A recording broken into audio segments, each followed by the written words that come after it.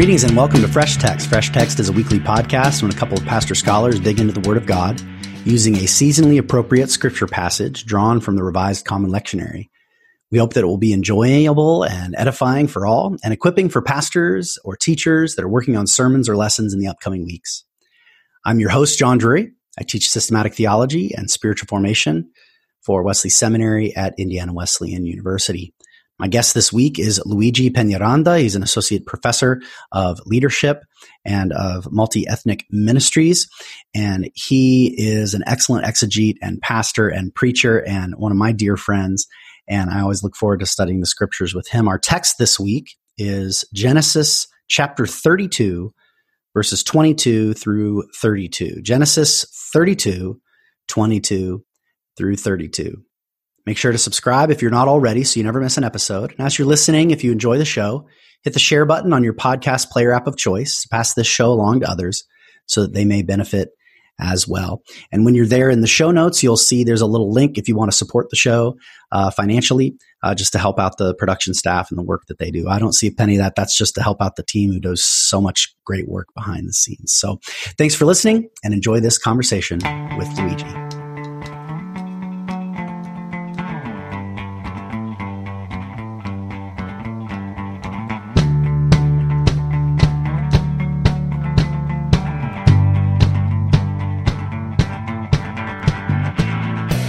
So I'm here with Luigi Peñaranda, and we're looking at Genesis chapter 32, verses 22 through, I think, the end, 32, right?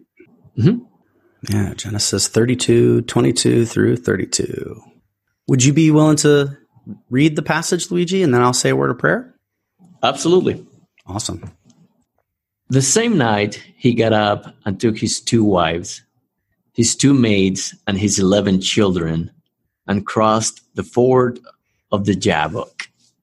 He took them and sent them across the stream, and likewise everything that he had.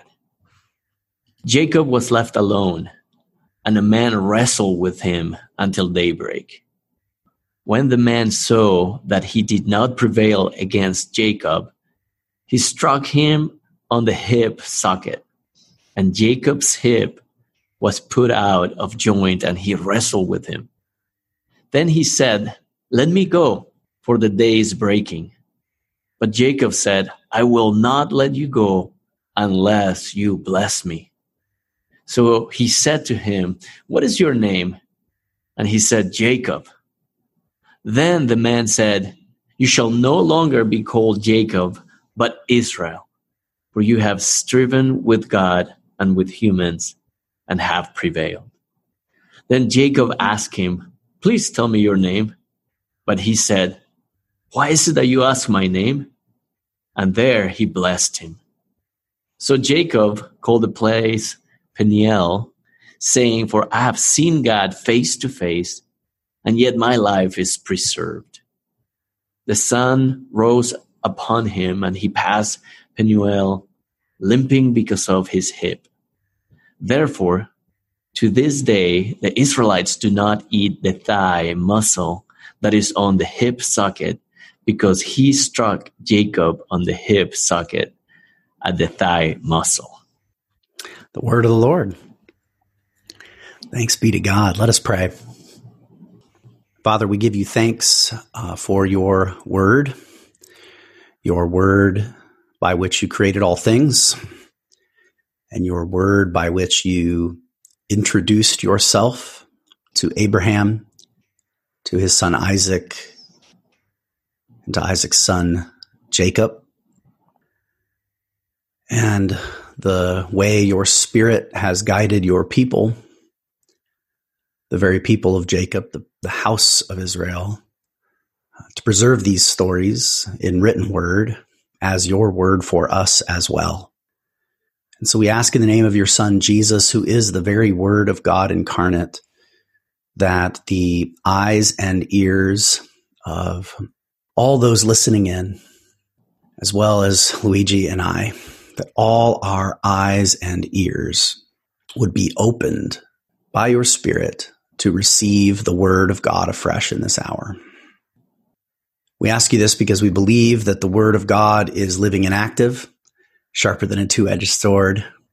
And so we entrust ourselves to you and the power of your word to be living and working among us, even as we study these ancient words. May the very word of God be moving in us all, even this very hour. In the name of Jesus Christ, we pray. Amen. Amen.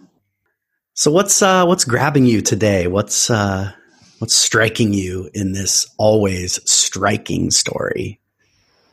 Yes.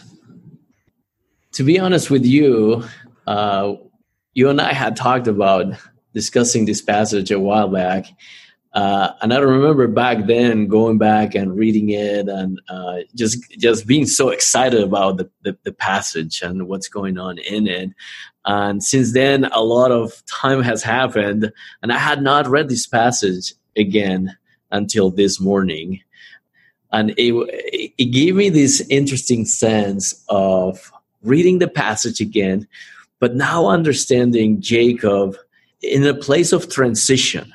The whole narrative around this passage is Jacob going back to his homeland, knowing that he is going to encounter Esau, whom he has betrayed, and he has been deceitful to him, and he knows that Esau has had anger towards him. He's been living away. Now he's coming back with his family. And what hit me this morning when I read the passage was seeing Jacob orchestrating a parade back home in case Esau comes and he's angry and he's going to come after him. And he organizes his family in different segments that are going to be marching in front of him. But the image that I saw is Jacob protecting himself, creating this orchestrated parade to appease Esau that's coming after him. And it is in the midst of all this manipulation, if you will, of how to have a re-encounter with Esau, that he has an encounter with the man in the middle of the night. So to me, it's very symbolic that while Jacob is plotting his way back into the land, the promised land, knowing that he's about to encounter his brother, and he's going to have a face-to-face encounter with probably the anger of his brother. In the midst of this, he has a night where he has to struggle with this man that eventually will bless him. So the first thing, John, that I saw afresh was the background of Jacob working things for his own benefit, but having to face a reality in the midst of all of that with this encounter with this man. Yeah, wow, that image of the parade and the self-protection, not of him out in front leading a parade, but it says in the previous chapter that he sent forth, in groups of I think it was 50s of animals, and some are gifts. Some are also demonstrations of his wealth. So parade's a nice word because it's both, there's a giving of gifts, but also a sort of display of his economic prowess, if not in a sort of more military sense. Although that would be implied. If you have all this stuff, you probably have some men on horses too. And of course, when we eventually do see Esau in the following chapter, just to do after context, he's got a couple hundred riders with him. So he's got this kind of which would fit the kind of manly man Esau, that he would have a bunch of, they've both kind of developed on a trajectory that fits the way we first met them, with Jacob being a shepherd and hanging out in the tents with the women, and Esau being this hunter out in the fields. And here you kind of have the more adult version of that is Esau as a leader of mighty men, and Jacob as a man with a bunch of kids and a whole lot of livestock, and very domestic, a head of a domestic household. And so like you pointed out, he sends that parade ahead but of course keeps his family with him. So at first it looks like, okay, he's protecting his family. And often, I mean, I know how a lot of times I will engage in self-protection under the pretext that I'm protecting my family, right? This happens so much. We fall into this all the time, like the violence and inequities that we will justify in the name of, for the sake of my kids, right? For the sake of my family. But, in a way, they're clearly just an extension of him. And when he gets to the limit of his fear, he then sends them across, and they end up being part of the parade. That's right. And so then this self-protection leads to isolation, right? Which then sets him up for a different kind of face-to-face encounter that it turns out he could not protect himself from. Right. Although it doesn't say where this man came from, which is just wild, It's a fascinating story because even as you read the context that we just discussed and the after context that you mentioned, it's almost like the story could have gone without this section. It was just a narrative. But by embedding this story in the middle, you have this almost storytelling way of saying, but that night, something is going to happen, right? And it is this phenomenal way of telling the story in which Jacob, who is really striving for self-preservation. And yes, he's protecting his family. He arranges his wives with different kids. And just in case there's a problem, he can flee with the other ones. But ultimately, his family is being dysfunctional. There's all these issues. And at the end of the day, he's been trying to preserve his life. He's cheated Laban. He's done all kinds of things to, in a sense, bless himself.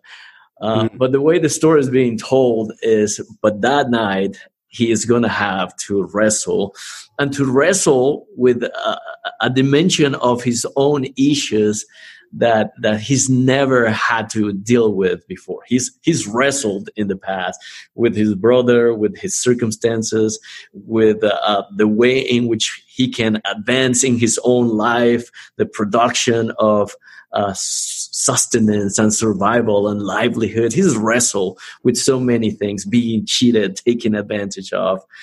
But on this night, he's going to struggle. He's going to wrestle with all of those issues at once in a different way.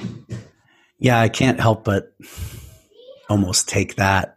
Again, it doesn't say where the man comes from, but it's hard for me not to use the sort of theologically loaded imagery of from above, right? So it's like, or horizontal and vertical, as it were, right? Again, it doesn't say the man comes, but on this horizontal plane, right? His relations with everybody else, he's always mastering everything.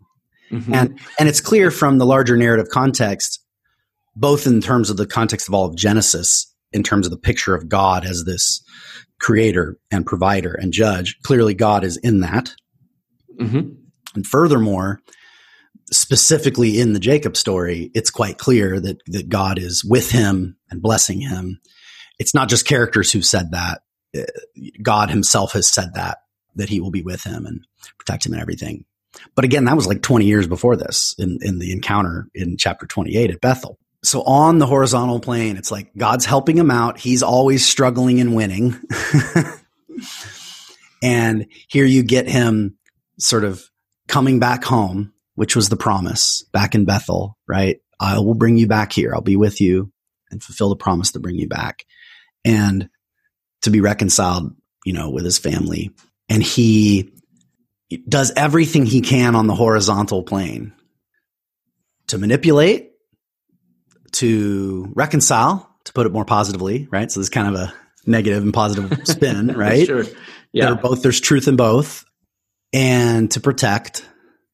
And it draws him into this place of total isolation, which weirdly opens himself, he ends up, even though he's protecting, his acts of self-protection lead to a kind of vulnerability, because there he is alone, to be encountered as it were, from above, right? This kind of vertical encounter with God.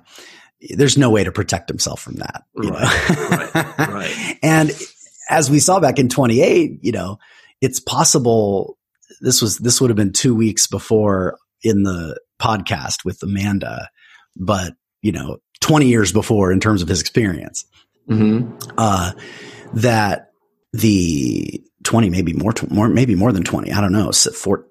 11 sons, although from 4 different women. Anyway, 20 plus years before.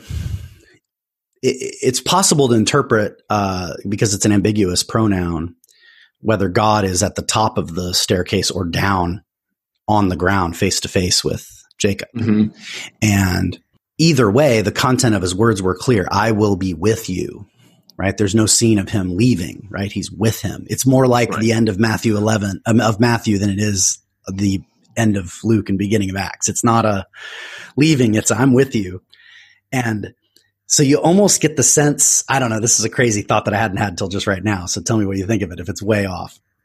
It's almost as if this dark figure of Adonai has been there all along, but sort of crowded out by all the blessing, which precisely comes from him. And it's not until he separates himself from all the blessings, though with self-protective intent, that there's kind of this unintended, that solitude, isolation, again, bad spin, isolation, good spin, solitude opens him up for an encounter with the God who was always already there. It wasn't like, it's not like God has been gone from him for 20 years, though God has not been speaking, at least in the narrative. Is that resonating at all, or am I just making stuff up now? No. I think there's many levels of readings that can happen. And I love the one that you bring to our attention, which is the ever-present blessing of God upon Jacob's life. He is fulfilling his own promise to Abraham, Isaac, and now Jacob. And he is being that God of the ancestors, but the God that will be with you. And I love that kind of reading of a text, because then it helps us see the fingerprints of God ever present in all the blessings. And even in the misguided efforts of Jacob, there's a blessing of God pairing up.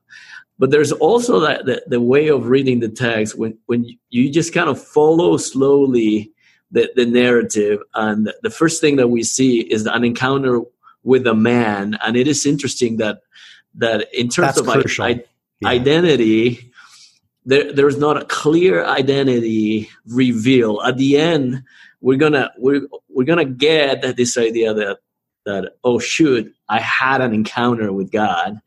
But in the very beginning, I think the story is being told so that if we were to press pause on the narrative, you have this tension, this chilling moment of Jacob, who's hiding behind the parade, now has to face a man.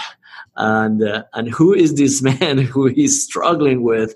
And so he can no longer hide his own face from facing the man that's going to bring up a real struggle that Jacob is trying to avoid, right? And so I think even in those early verses, verse 22 and on, if you press pause, you feel this narratival tension of Jacob having to wrestle with who am I wrestling with, and ultimately having to wrestle with his own identity, his own being, his own purposes of God. But in this struggle in which he doesn't know, he's struggling with a man, and the text tells us that, which is fascinating. We don't know. It doesn't say it was an angel. It doesn't say it was a revelation of God in those early verses. What we see is a struggle of unveiling faces, like who am I wrestling with? And clearly Jacob is going to have to wrestle with himself as well. Oh man, that's so good. And I think it's absolutely crucial. And I mean, in many ways in the opening conversation here, we've kind of, I jumped ahead even a little with the God talk. That's why I said it's kind of loaded, the from above, and it's kind of getting ahead of ourselves, because although we have to go there eventually, Sure. I'm so glad you brought it up. I'm glad I made that error in a way, because it really highlights. I will often tell my like high school students that I'm with when they'll read the headings, and I'll be like, oh yeah, cross that out. Or I'll say, that's just to help you know what's there. Then you have to cross it out in your mind. And one that I like it's literally crossed out in my Bible right here, is where it says Jacob wrestles with God. It's like, spoiler alert, right? Like what if Empire Strikes Back, the title of it was, guess what? Vader is his father, right? It's like, you don't do that, right? It's just right. Jacob wrestles, right? Would be fine. Jacob wrestles. Yeah. Cause, and even though, like you say, at the beginning, there's a pause, but actually the narrator, right? Which is crucial, because at least in sort of narrative interpretation, your kind of default perspective to take is the narrators, unless you have clue otherwise, right? Mm-hmm. The narrator never identifies this man with whom he wrestles as Adonai, ever. No. Yeah, it's only right. Jacob comes to that conclusion, I think, given everything else in the story. But I mean, if you were to isolate this story alone, mm-hmm. and you had no reason to think that Jacob knew what he was talking about, right? You would think, well, who says you wrestled with a man? Now, there is that very key, crucial clue, and maybe we'll come back to this after the break, but with this talk of names, when he asks for the name and says, how dare you ask for my name, basically. That's our strongest narrative clue from the other character, that this ain't no normal man, right? Right, absolutely.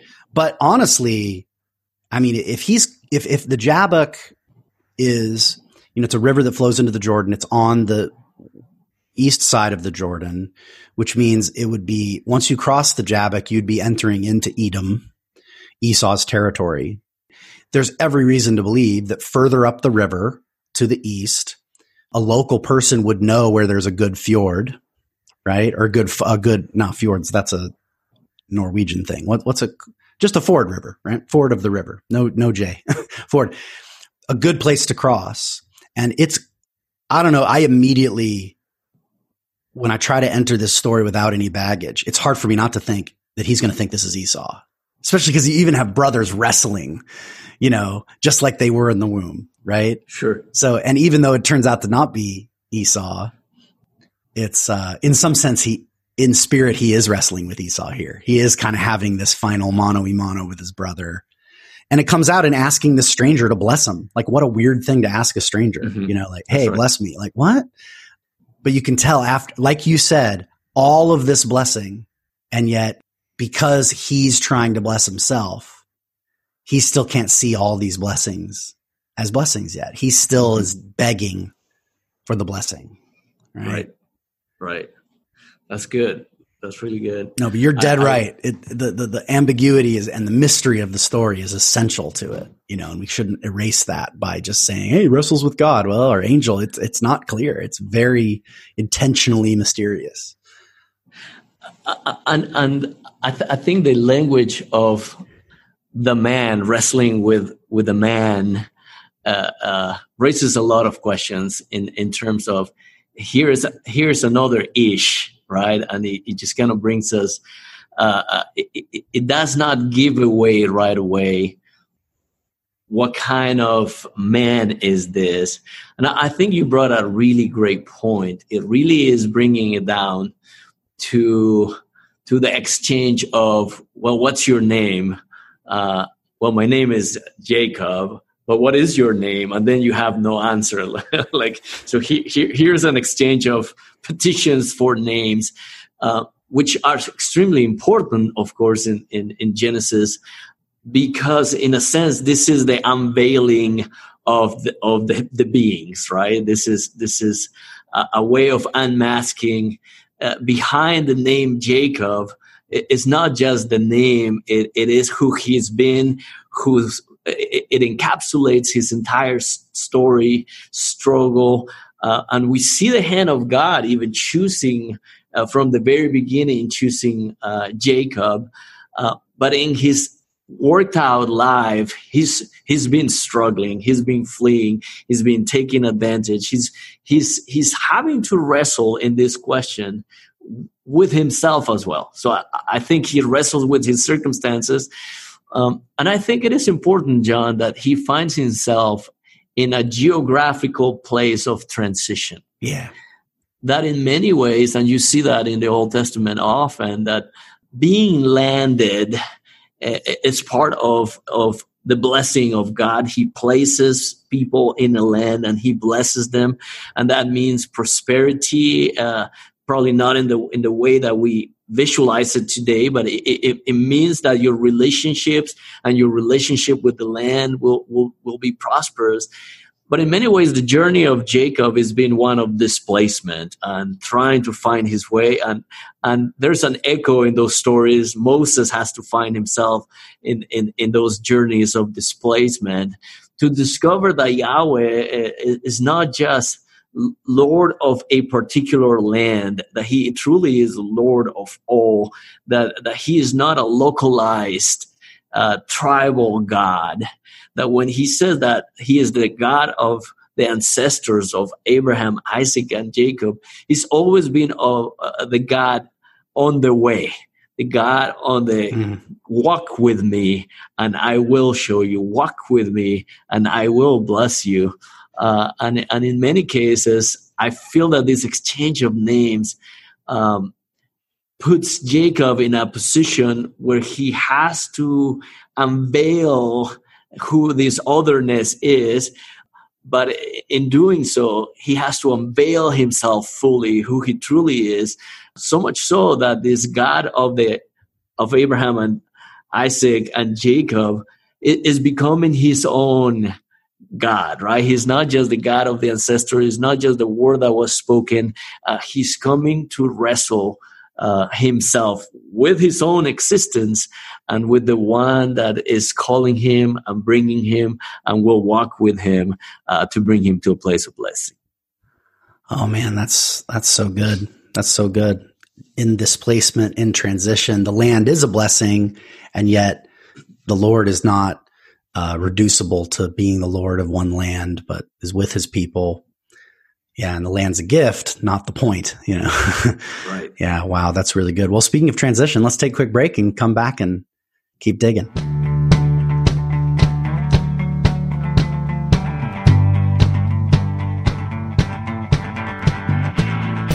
And we're back. Welcome back to Fresh Text. I'm here with my guest, Luigi Peñaranda, a good dear friend of mine and one of my favorite exegetes, and we're gathered together again. He's been on the show a number of times, and we're looking at Genesis chapter 32, verses 22 through the end of the chapter.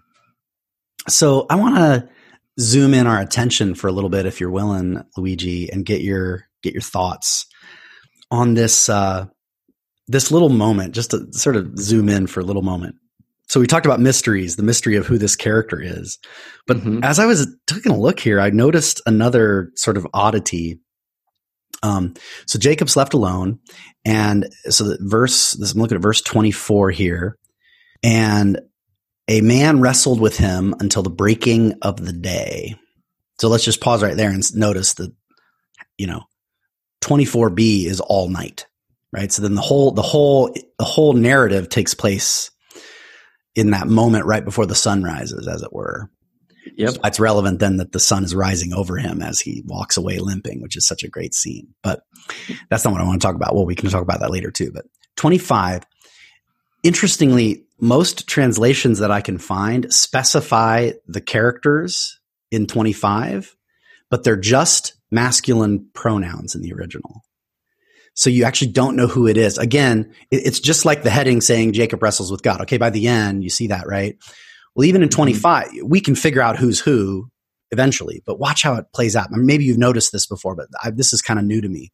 25, it's not clear. When he saw that he did not prevail, we'll hear that word again, prevail against him, then he touched the socket of his hip.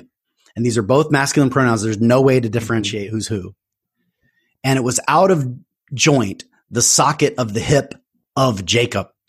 So it's not until almost the end of the verse 25 that you get that it's Jacob's hip. And then your mind has to go back and fill in the antecedents to those pronouns. Right. Isn't that crazy? Maybe you already noticed this. That's gotta be on purpose because that would be confusing storytelling, right? I mean, even when I'm helping my kids when they're writing a story for school, sometimes I will say, "Ooh, I lost the antecedent of this pronoun," and then they'll say, "What does that mean?" And I'll remind them that they learn grammar. They don't learn the terminology the way that at least I did as a kid. But and I'll explain what that means, right? So you got to make sure you don't just say he. You got to occasionally say who's talking, right? Now you can't just say Jacob said, the man said, Jacob said. That gets boring too. So there's kind of a balance in storytelling, and this is I think a cross-cultural reality because I know enough languages to know that there's always a struggle between, and when you have a gendered pronoun, that can do a lot of work for you. If you got a he and a she, and even objects, of course, in most languages, unlike English, even a thing is going to be a she or a he, and that can help you not lose track of the antecedent. But here, I feel as though the storyteller, because this is so well crafted, that when there's what would seem like a mistake, if I was thinking of this as a kid's story that I would offer suggestions to if I was a third grade teacher, it's so well crafted I would not make the correction. I think it's on purpose to create this ambiguity just for a beat or two. Who is it who's winning this wrestling match? Which almost pulls you into the story because if you see two people wrestling, you don't know who has the upper hand. You could be on the bottom, but still have the power hold a grab, so it's not it almost sucks you into the story of just the confusion of a wrestling match. Yes, that's my initial impression. I wanted to hear you comment or riff on that because yeah, no, that is definitely very interesting, and there are many stories where this becomes a problem in that the pronoun does not show with clarity who are we talking about. But I think you're absolutely right. I think this is part of the way the story is being told. And of course, we love to pay attention to that because the story comes to us in writing. So we need to wrestle with that in many ways. That's why I think it's important as we read to kind of hang with the story and press pause if it were a video that we're watching and let your imagination feel like what's going to happen next, because I think you're absolutely right. It gives this ambiguity in which now you enter into the wrestling of Jacob with the man. And the only things that become very evident are the exchanges of what is your name, and then the same question is being asked by the other party, and we see that kind of back and forth. I don't know. I think it's part of the way that the story is being told. I think there's an intentionality too, because I do think there's a bit of if I indulge me in using the theological word, there's a little bit of an apocalypsis. Yeah. A little bit of an unveiling. So in this confusion of identities, there's going to be a true unveiling on the one hand, that God has been there. But on the other hand, there's a little bit of this unveiling that Jacob, who at the end walks away limping, afflicted, if you will, the reality is his pain, his struggle led him to a place where he actually walks away blessed. And what he recognizes is not his struggling condition any longer, but he walks away from this wrestling understanding. I've been in the presence. I've had an apocalypse, the unveiling of this man who remains nameless was really my encounter face to face with God. So I love it. I love it that you have this moment of uncertainty. The language doesn't clarify many things, but if you just listen to the story play out, then you have these contradictions. The wounded one, if you will, is being healed.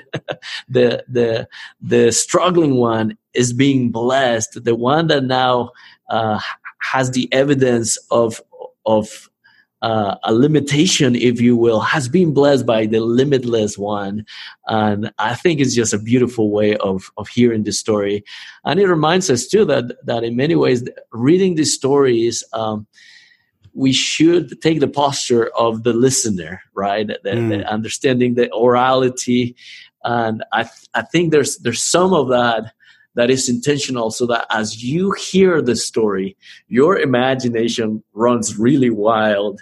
And when you see the conclusion of this passage, it's almost a story that even when you know what's going to happen, the tension that's been created in the middle gives you this sense of like, oh man, what an ending, what a way of bringing the story to a closure, right?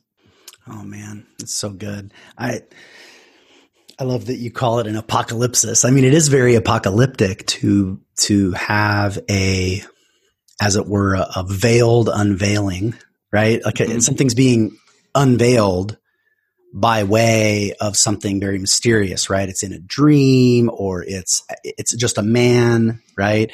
And he even references, let me go because the day is about to break, as if it's like, I don't want you to really see my face. Kind of there's a hiding even in the revealing. That's right. A concealing and a revealing, interplaying with one another. And so that's the kind of and then that unveiling is on both sides, right? And that's why when we hear, I mean, modern folk, if they hear like apocalyptic, that means like stuff's blowing up and things are going bad. And that's true. That's right. There's a reason why we think that. And that's because the unveiling, the uncovering, the revealing that is an apocalypse, is always, and not only an unveiling of God, but an unveiling of us. It's an exposure, right? An exposure of who's really in charge, and an exposure of who was on the right side of history. That's always the pattern, which means judgment, right? But it's judgment in the sense of crisis, of a, and we always say a crisis isn't what we call a thing, a crisis that exposes cracks that were already there, right? It's not like when an earthquake happens, a new crack emerged in the Earth's crust. The crack was there, and we built buildings on top of it, right? And so there's a shaking of the foundations, but it's always an unveiling of something that was in some sense that's being exposed, right? That's right. And so this apocalyptic pattern, which you and I study with New Testament stuff, you see it in the way revelation and crisis and judgment are connected in John or in Paul. And the beautiful thing is just the very embodied way that this plays out, as you mentioned, right at the end of the story, is to be blessed but wounded. That combination, because the exposure is itself salvation, right? Judgment doesn't always just mean the bad guys go in the bad place. It sometimes means the burning away of the evil that still clings to those who God has chosen. And wishes to transform. And you almost get that sense of him limping. And if anyone was watching, they'd be like, this guy had a rough night. But I feel like he has his head lifted high. Like I feel like not his head, his shoulders. I feel like there's been a weight has been taken off of him. So even though he's limping, he's almost, the rest of his posture is of a lightened load. Right? Because he's finally now received the blessing that he's been trying to manipulate and get for himself for 20 plus years. He's received it because that's the moment that ends, as he says, and it's tied in, oh yeah. Okay. I'll bless you. Cause I want to, I love the dialogue. There's 7 words, or 7 phrases, right? Let me go. Again, we don't know who's asking, right away, but it becomes clear. Let me go because the sun is coming up. But Jacob said, I will not let you go unless you bless me. And he said to him, what is your name? Which at first, again, doing your trick of just pause. What would you imagine at that moment? It's like, okay, he can't prevail against him. So he's willing to pronounce a blessing to let him go. And this could be on a mundane level, just say a blessing and let's get this over with. Right. And say uncle, basically. But of course, a blessing, you would always put a name in a blessing. You would say, you think of the blessings at the end of Genesis, and they're always like, to you, Issachar, blah, blah, blah, blah, blah. So it's almost like, okay, I've got a blessing memorized. I'll stick your name in the front of it. And he says Jacob, and it's a great little trick because he asked him for his name, but actually like, nope, you will no longer be called Jacob. But it's so funny. It's like you asked me my name and then told me that you don't need it. Yes. Almost as if Jacob is sort of releasing his name to him. The moment he said it, it's like he's lost all his power that he had over him. And he says, now is your new name. You have striven with God and with men and have prevailed. Then Jacob asked him, well, what's your name? So I can know who just named me. Why do you ask my name? And there he blessed him. And we don't get the blessing. Is it just a gesture? Is it a word? Is it a saying? Does he repeat the blessing that he already gave him when they encountered in 20? We have no idea. So it's this other mystery that I'd never noticed before till today, is that he blesses him, but we don't get the content of the blessing. And in a way, apparently for us as the hearers, we don't need to know. All we need to know is he's received the blessing and he's received a new name. Yeah. So I almost want to think it's a new name, but it's the same old blessing. It's almost as if he doesn't need to hear any new, he needs a new identity. He doesn't need to know any, I mean, he's as blessed as you can get already, man. Like he doesn't need any more, mundane blessings. He needs this supernatural, mysterious blessing of being given a new name, Yeah, absolutely. That's excellent, John. It reminded me of... You're so affirming. I love doing podcasts with you because I say stuff, you go, that's wonderful. And you say stuff and I go, oh, that's so good, Luigi. We're so affirming. It must be our love language. Words that's right. I'm sorry, I cut you off. Our civilized talking. See, I hear the echoes of all the blessings that have already taken place in Genesis, right? From the very beginning, you have the Elohim who blesses his creation, and the Elohim that appears to Abraham and blesses him and says that the blessing is for him and for all the descendants. And so what you were doing earlier, just kind of stepping back and now seeing that narrative from the echoes of what God is up to, it's incredible to see this moment in which Jacob enters into the understanding of the blessing of God that is conditioned solely on who he is. And the question remains, well, so who are you? What is your name? And this is quite an important question. It will be through the Pentateuch. Moses will ask the same question. Like when the people... When I tell the people, a kind of non-answer answer, right? Sure, exactly. That's a very God way of answering, right? And it's kind of what he does here. He's like, yeah, I'll bless you. I just changed your name. And I told you I won't tell you my name, and I just gave you a blessing. We all kind of know who just talked to you, And the moment that you hear no name, but the name, we're talking about the name. Right. Of who he is, right? And the one who is with you and will bless you. In the case of Moses, you'll hear that language, the I am that I am, and I will be with you, right? And you have all this overtones in the larger narrative. And I love that. I love that Jacob has to say his name. And in that, I love your correction on the apocalypse. In that he's unveiling himself, and I know some people try to read the psychology of Jacob, but I think what's going on is more of a sociology of Jacob, who he's been as the product of a blessing that God is passing on, but who he will become through Israel. Is going to be something that God is about to do. And in asking him, well, then who are you? It's like, all you need to know is I am the name, right? The one that remains nameless, still hiding, has revealed himself. And I love that paradox at the end, the language of face-to-face and naming this place, the place of the face of God, Peniel, right? I love that because even from Genesis, and this is a very Hebrew way of talking, today we use the word presence, and often the Bible translates this word face as presence, but it is actually face, and it's trying to show that even from the garden, when Adam and Eve were hiding, they were hiding from God's face, is literally what it's saying. And here you have Jacob, who knows not the name of the man, but has seen the face of God.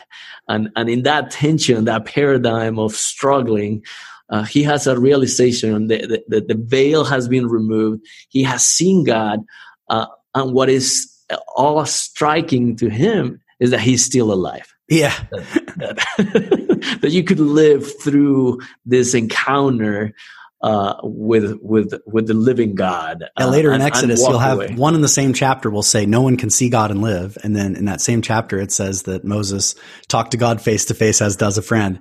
And it's like that paradox is just built in, and it's already hinted at here. I've seen God face to face, yet my life has been delivered.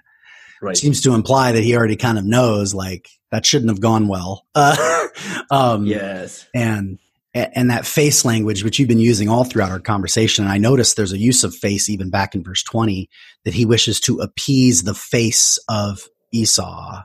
That's right. Very important. Of course, because the face is the symbol. It's the intimacy face to face, but face is also the language for anger.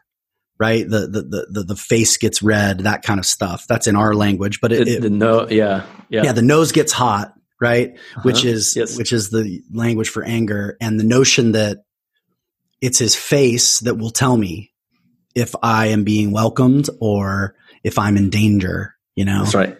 And apparently, he's trying to appease Esau, but deep down inside, he's trying to appease God, and he has encountered God. And God didn't kill him. So apparently God is pleased with him, or at least neutral. Well, no, it's not about pleased and neutral. It's about chosen. He's chosen him despite himself. That's right. He's chosen. Yes. God is with him in the displacement, in all the struggles of wrestling with who he really is as well. He finds himself, with God in his presence. I think the word face also is used earlier. Of course, is translated as he sent ahead the parade, and he's put his family ahead, his gifts ahead, and it really is saying it's those are the face.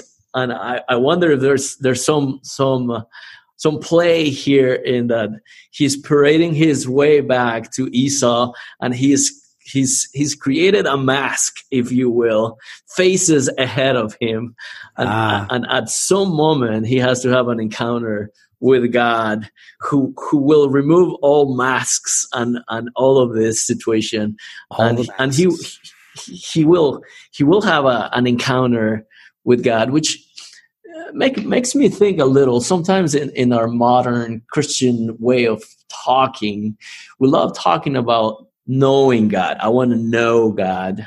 And it's a very, very Western way of saying, so because I want to know, I read the scripture, I enter into this cognitive search for God. But I see here, John, some of the echoes of the knowing of God as an experience, as having to encounter something that is not just a cognitive transformation. It's not some sort of apology that has been overcome in my mind so that I can have an encounter with God. It truly is a moment where Jacob has to unveil himself, wrestle with who he is and who he will be, and really have an experiential encounter in the middle of the night with the one that remains nameless, but yet Jacob knows he's been with God, because he walks away wounded but blessed. And there's all these overtones, almost paradoxical overtones, but I think it is intentional to show us he's having the opportunity to experience God, to get to know the God who was the God of Abraham, God of Isaac, and is becoming, if you will, the ever-present God of Jacob, who will be faithful to the promises to Jacob, to Isaac, to Abraham, and from the beginning. So it's a spin on he's the central character. Jacob is a central character, but behind all of it, the name is the central character behind this story. Oh, that's good. Well, that sets us up great for some sermon starters. Let's take a quick break and then come back and explore where we might go with this.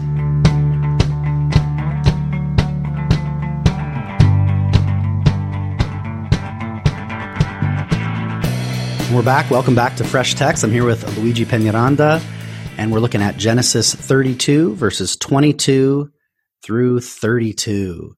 Let's explore some sermon starters. I've got a thought that I'll pitch at you. It was riffing off what you just said there. Of what does it mean? A sermon that maybe focused in on, seeing God face to face, or encountering God could maybe be a good word for it. I especially because in the New Testament, they use these Greek words for knowing, but a strong preference for gnosko, which is the one that's used in the Septuagint to translate the euphemistic knowing of sexual intercourse between a man and a woman, and they knew each other, right? And I think the New Testament, though it uses these Greek terms, goes out of its way to try to keep the knowing as an intimate encounter, right? I mean, John 17 verse 3 says, "This is eternal life, that they may know you, the only true God, and Jesus Christ whom you have sent." Now that, if we import into that word know about, have cognitive concepts, right? That's a pretty paltry definition of eternal life, right? But if it means intimacy, right? Genuine, deep encounter, right? That is the substance of eternal life, And so I was inspired by what you said. I couldn't help but think of, in German, they have two different words for know, and you would never use wissen to talk about knowing a person, right? It would be an insult to say, I wissen that person. Right? You would always say kennen. Kennen is to know a person. Wissen is to know stuff. And that's the root word for science, Wissenschaft, right?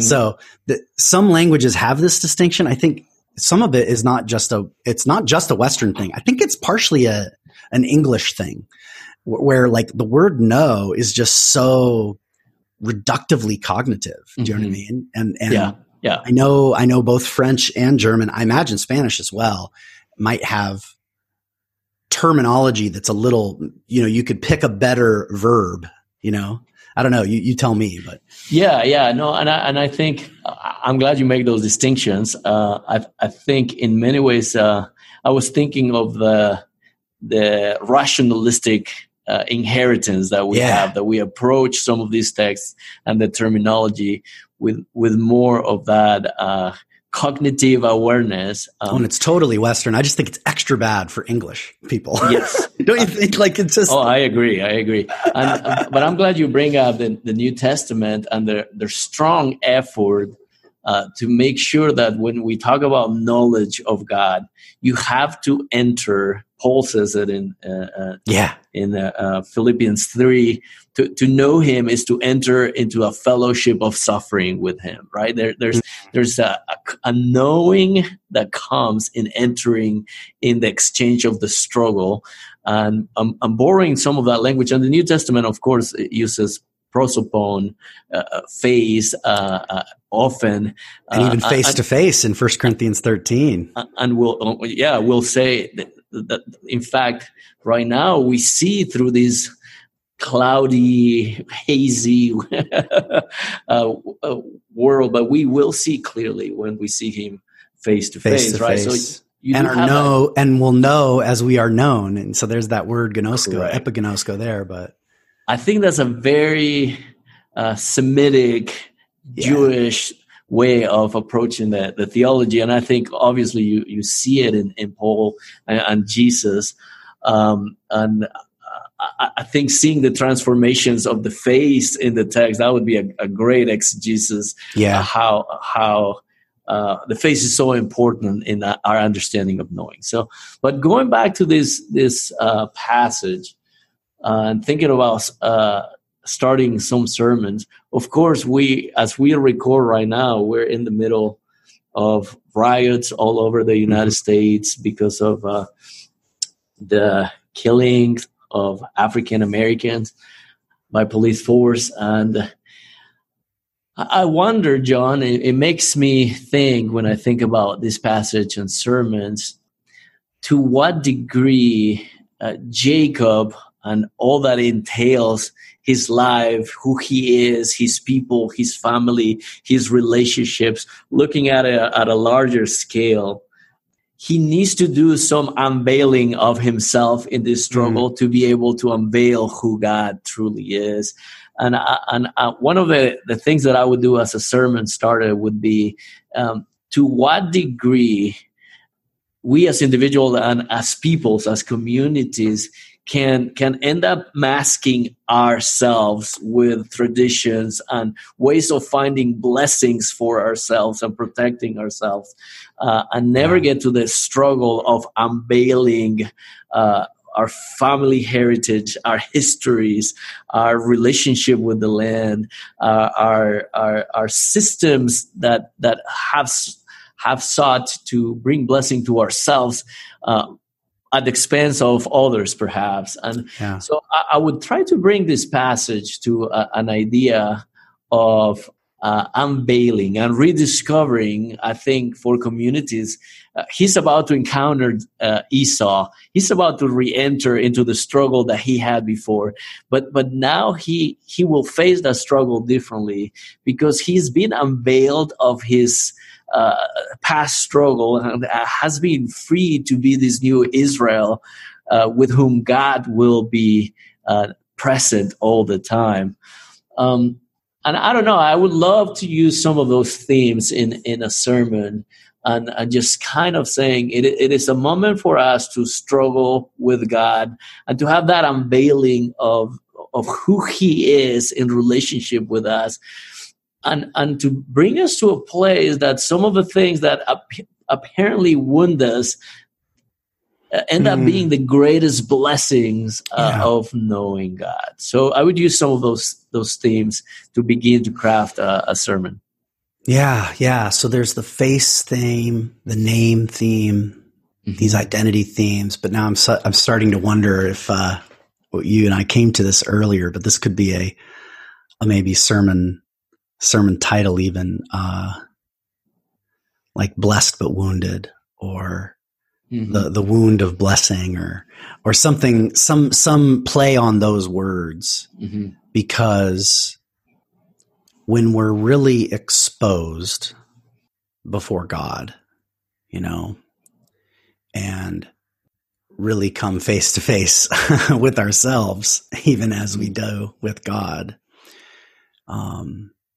in a time of crisis, when we have that sort of moment of recognizing, for example, my own privilege, right? The kind of privilege I have, when that is being, even if it's being thrown at me in a hurtful way, and so that it wounds, right?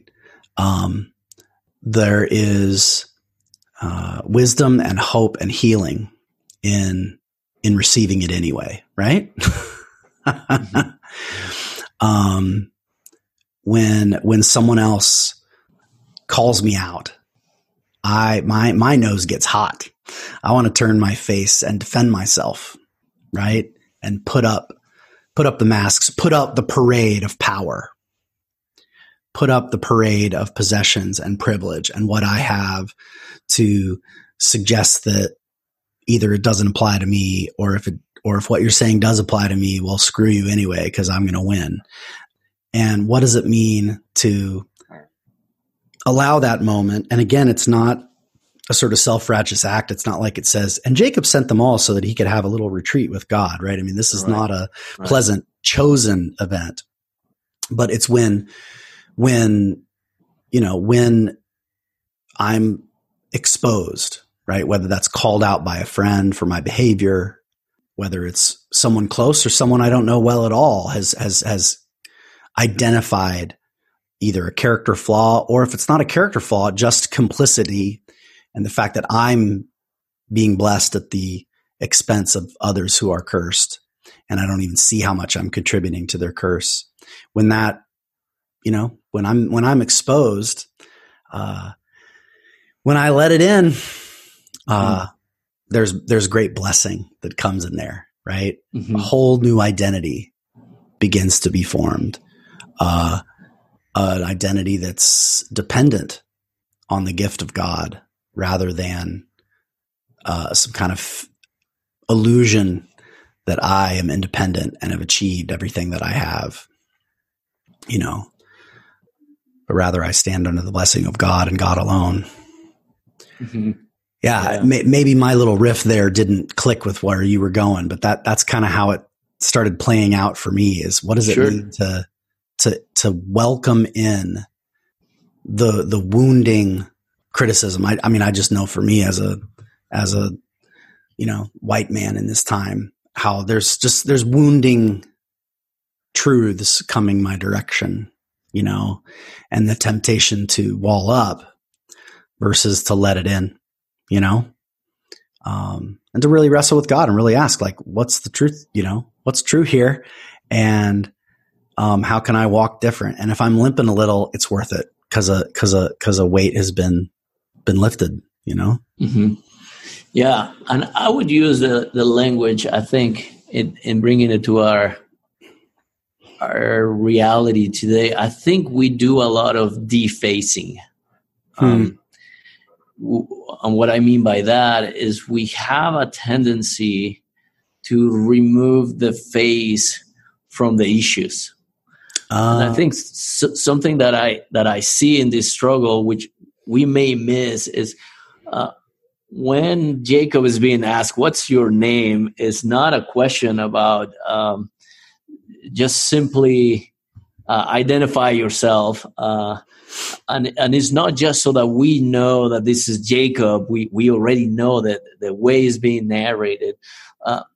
This is a question being asked to Jacob so that he can name himself, if you will, and in a sense be unveiled, be seen in the light of what the whole story has been telling us about the Jacob. Sun's coming up, yeah. So in many aspects, Jacob, like you said, he's been covering his butt. He's sending the parade. He has other faces that he uses, and his story is fascinating because he works the system for his benefit. God is with him, but the way he has treated his wives, he's treated his Laban, the way he's done things to really achieve something. He became prosperous. He became a someone, if you will. But he needs to be kind of, he needs to be unveiled. And that is when he says, "I am Jacob." And of course, we know Jacob, the meaning is he's a deceiver. But the embodiment of what that means is your entire life has been built around these other masks, if you will. But when you have this encounter with God, Jacob is unveiled himself, but he has to be unveiled because then all of a sudden he's seeing the face of God. And I think in issues like the ones that we are living to, John, we tend to name the problems without the faces. So it is a lot easier to talk about, the media does it all the time. A black man was killed, right? And you have a naming without a face. And I think one of the important demonstrations is how important is the naming with the face. Do not deface. We need to bring the face to the issue. And it is in facing each other, because otherwise in our reality, we have issues that we present without faces. Immigration is an issue, but it is so easy to deface it and remove it from the realities that people have to deal with. And I think one of the amazing things about an encounter with with God is that in a weird way, he unveils us first. He forces us to name ourselves first, to begin to remove layers and layers of historical layers, if you will, in the case of Jacob, of all these masks that he has to wear to be able to operate. And finally, he's completely vulnerable, like you said, very, very much like any encounter with God just kind of leaves you completely exposed and vulnerable. In a sense, wounded, but you survived, and the awe of the shock of this encounter is this realization that with the stripping of all the masks came a wound, but came a blessing, and so I connect with that. I think there's something there that's quite important as individuals and as communities. That's really powerful. I think there's a lot. There's a lot to get a sermon started on there. It's beautiful. Yeah. I loved your language of defacing, especially as it links back. I mean, I'm hearing there's two sides to it. There's the habit that I or others might have to deface, to turn people and their suffering into issues, right? And concepts. Like the great line, immigration is an issue. Immigrants are people, right? So the love of people is non-negotiable. We can debate how the issue might be best served. There should be some forbearance and patience with one another and civility on the issue. But there's not two sides to the issue of immigrants. There can be, and there's not just two sides to any issue, right? There can be lots of sides to an issue. But to a person is non-negotiable. And so that's the defacing. And then it hit me when we were talking earlier about being exposed, especially for those of us in power, to whatever extent that is. Often what is unveiling me, I experience as a defacing, in the sense of defacing as an insult, which I know you were kind of doing a double defacing. That was clever. I like it. I feel as though when someone exposes something true about when something stings, I got called out for something not that long ago, very specific, and it stung because it was true. Do you know what I mean? Or there was a really big old grain of truth in it, right? Mm-hmm. Wouldn't have stung so much if it was just baloney, right? But it stung because there was something true about it. And to me, it felt like a defacing. I was being insulted, and which made me want to defend myself, right. And put the masks on. And what's actually happening when my mask is being removed, I'm actually being refaced, not defaced, right? But I have so many layers on that I've come to believe that my masks are my face, and that's why the exposure and the initial exposure is already there when he sends his whole family across the water. He's kind of unintentionally opened himself up for a refacing. Mm-hmm. I'm loving you and I, you have a poetic sensibility. And so the kind of sermons that we often suggest at the end of ours are kind of like, here's some like words to play with, face, sure, absolutely. Name, and denaming and renaming, right? And unnaming. So I feel like naming, facing, unveiling perhaps is a triplet that could be played with and unfolded in a sermon. So again, we don't have to lay out a whole sermon outline. I want to affirm that I think there's a lot for our listeners to roll with there. Well, we're just about out of time, but I want to give you the last word. If you have a short thing you just wanted to slip in there before we sign off, go for it. I think the last thing I would note, and if I were to teach it, I would have to explore this point. I'm not 100% sure, but you could have read this story as he was going to go encounter Esau, and then the next morning he went and encountered Esau. But I think that the way it's written, it kind of shows you the crucial encounter that Jacob needs to have with God, an encounter face to face. But that did not remove the reality that he had to face the next morning. I talked to God. Now I don't have to talk to Esau. Right. Nice. Oh, good insight, Luigi. Yeah. I think that in any case, he's been transformed. He is Israel in the eyes of God, and that has so many repercussions for the rest of the history of Israel. But he has to come back, and when he encounters Esau is going to look at Jacob. He cannot see Israel. Yet it does seem to me, and again, I think, and the narrator still refers to him as Jacob. So that would be absolutely that would be an exegetical grounding of that insight. Yeah.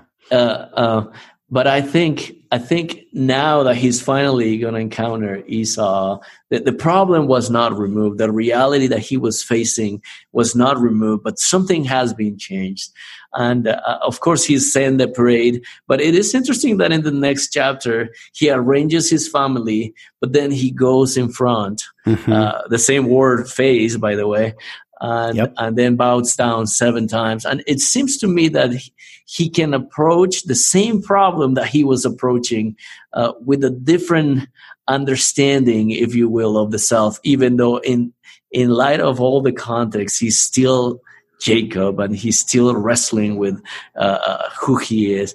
But something has changed. And I think, and then he's going to be surprised when he sees that Esau is going to welcome him in a way that he never expected. Mm-hmm. He couldn't have orchestrated it. He's going to see that an encounter with God has changed everything, even if it doesn't look like things have changed from the perspective of the others.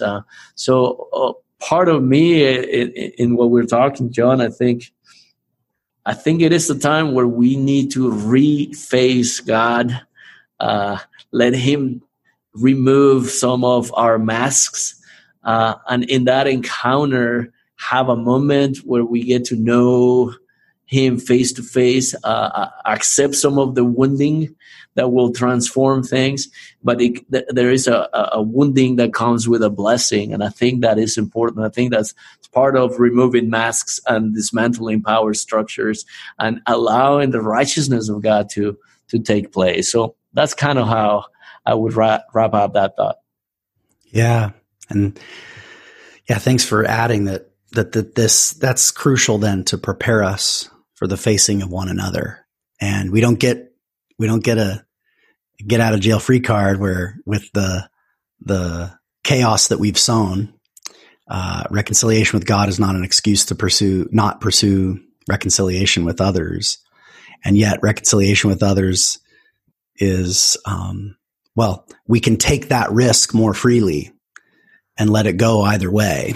That's right. When that reconciliation with God has encountered. So thank you so much for the time you've given. We've stayed a long time, and I had a blast learning, and I've kept you long, and I owe you big time. I appreciate it. Appreciate your work. John. I'll say as we're wrapping up, just a big thanks to Todd and Eric for all their production work. I can't imagine doing this without them. Thanks to Tom and Adamson for donating the theme music. And thanks to all you listeners for chiming in week and week out. Feel free to pass it along to others when you get the chance. And with that said, we say have a good preach and a great week. Bye-bye.